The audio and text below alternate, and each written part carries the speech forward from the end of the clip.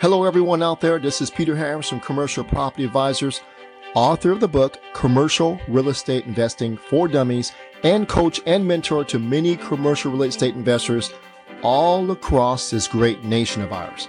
The title and subject of today's podcast is 3 Biggest Mistakes Apartment Syndicators Make.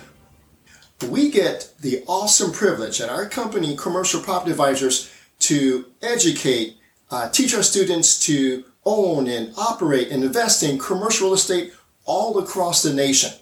One of our last student deals, the student's name is Jaden. It's a 48-unit apartment building that Jaden purchased for $3.6 million. He raised $595,000 for the down payment from investors. So he syndicated the deal.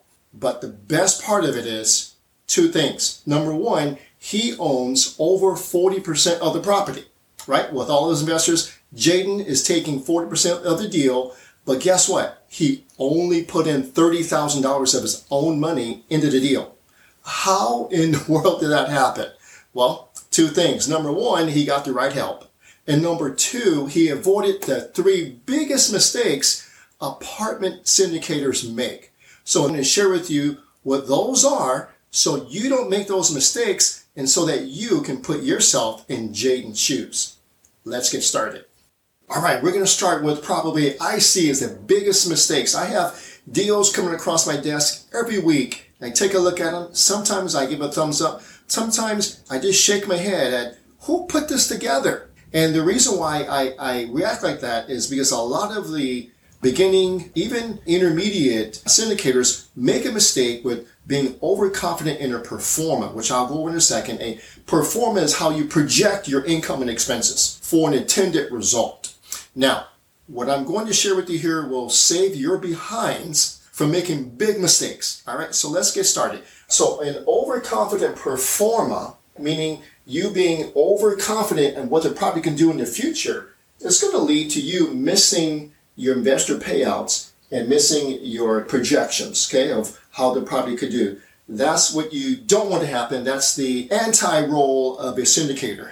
And you don't want to miss investor payouts. So most times the overconfident pro forma, we'll start with the 3 sections here. The first one is rent. So for any given deal that you syndicate, let's say you have your actual rents at $900, you have your pro forma rents at $1,200. So you believe that once you renovate the units, get the thing stabilized, you can go up to $300. I'll say $1,200.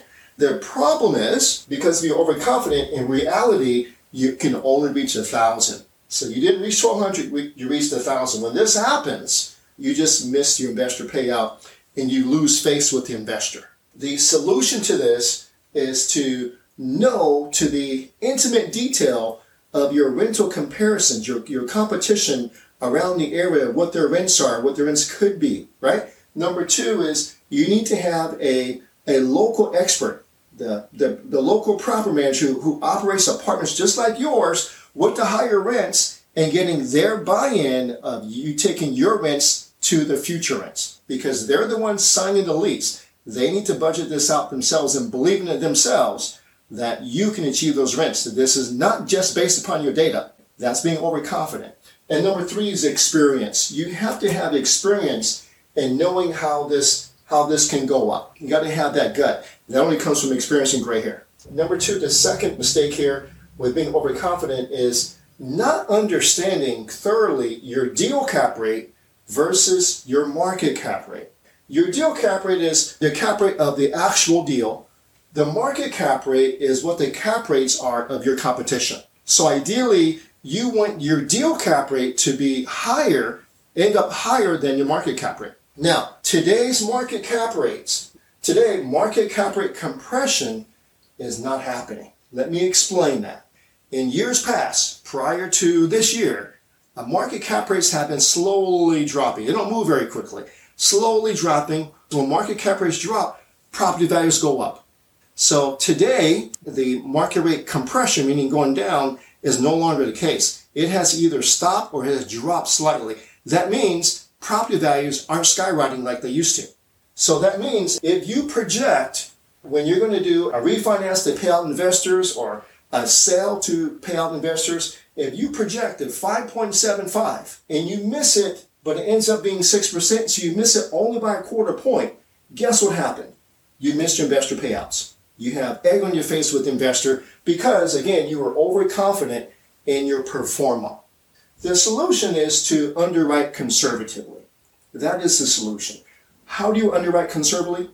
Through experience and having data to back up your decisions, having experience to back up your decisions. So this is really important. The third one is, this is a biggie too, and this is easy to resolve, but hard to kind of predict. So number 3 is underestimating operating expenses on the property. When you underestimate expenses on the property and you have higher than expected expenses, guess what happens? Your NOI drops, which means your cash flow drops, which means your property value drops. So the 3 biggest areas that I see apartment syndicators messing up on is on repairs, maintenance, and supplies. They miss this area only because of lack of experience. They do not own properties in this part of Texas, for example, and they underestimate what repairs and maintenance supplies will cost in this area. Did you know that if you're in Dallas, as opposed to you go 40 miles east, you know that expense ratios are different? Just by a 40-mile difference. They're different. We have that data. The second area where they mess up with operating expenses is capital expenditures. So you get into operating a property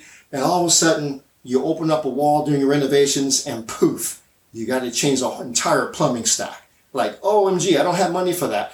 Or you're out there mowing the lawn, you look down, you see a puddle of water, right? Oh, it's nothing, but it is something. An underground pipe just burst. Oh, that's $8,000. Been there, done that. So those type of things can happen if you underestimate in your budgeting operating expenses and capital expenses. And number 3, what can ruin your operating expense budget is having a poor property manager. So the solution here is data. You have to have data. Our company, because we gather data from all across the country, we can tell you what operating expenses could be in Oklahoma City versus Dallas, Texas. And there's a big difference there. And next is know-how. Know-how meaning you have to know how to manage the management. And that's a skill because, I won't go there, but property management is a very important part of being an apartment syndicator. That's just number 1. That was number 1, an overconfident performer. Okay, it will cause you to miss investor payouts. Now, that was just number 1. Let's go to number 2. Here is the second biggest mistake that apartment syndicators make. Number 2 is giving away too much to the investors. Here's what I mean by that. Sacrificing the purpose of commercial real estate investing at the altar of having commercial real estate ownership. Here's what I mean by that. As you may be a beginning apartment syndicator investor, you wanting so badly to be a commercial real estate investor that you give up too much equity or too much ownership, but you do all of the work. Don't do that. Don't do that. As I mentioned before a few minutes ago, our student, Jaden, raised $595,000 for his 48-unit apartment building. He contributed $30,000 and he got to own over 40% of the deal. How did he do that? How did he do that? He did that because he knows his worth. He knows his worth. We have another student, their investor put in all the money and they split the deal 60-40. How do they do that? That's the direction I want you to go, is both of those students knew their worth. Here's what they're worth. They studied with us. They found the deal, and it took months to find us the right deal. Each of their deals has a 2x multiple. That means in 5 years, they have doubled their investor money. Now, before joining our program, they couldn't do that. So isn't that a skill worthy of being compensated for? If you can take someone's money in 5 years, double it. Do you have that skill now? You probably don't. They do, so it's worth something. Okay. Next is they arranged the financing, and both deals had favorable financing. They've done all the due diligence. They're working on managing the property management, and they're using our software and third-party software to manage the whole thing. Isn't all of this part of knowing your worth and why you should be compensated accordingly? Now, the second thing is not only knowing your worth, but know how much to give away. You have to know that. So yeah, Peter, I know I'm worth all this, but how much do I give away? Well, in order to calculate that, you have to know the following things. You have to know your deal's ROI, your return on investment. You have to know how to calculate your investor's return on investment. You have to know how to conservatively put together a pro forma to look at the future, as we discussed a few minutes ago. And also, you have to know how to measure the market's performance for a given deal. And all of this information needs to be in one spreadsheet so you can see everything while sitting in front of you, talking with your coaches, so you can understand how the deal is going to perform, so you can predict what the returns could be, so you can tell your investor, I could pay you this, and actually meet those expectations. So you have to know all of this. So this number 2 is probably the most important thing here is for beginning syndicators, giving away too much. Let's go to number 3. All right, here is the final one, the third biggest mistake apartment syndicators make. All right, number 3 is not monetizing dead deals. Every deal that you look at is not going to close. Every deal that's a good deal, you have the utmost intention to close on it.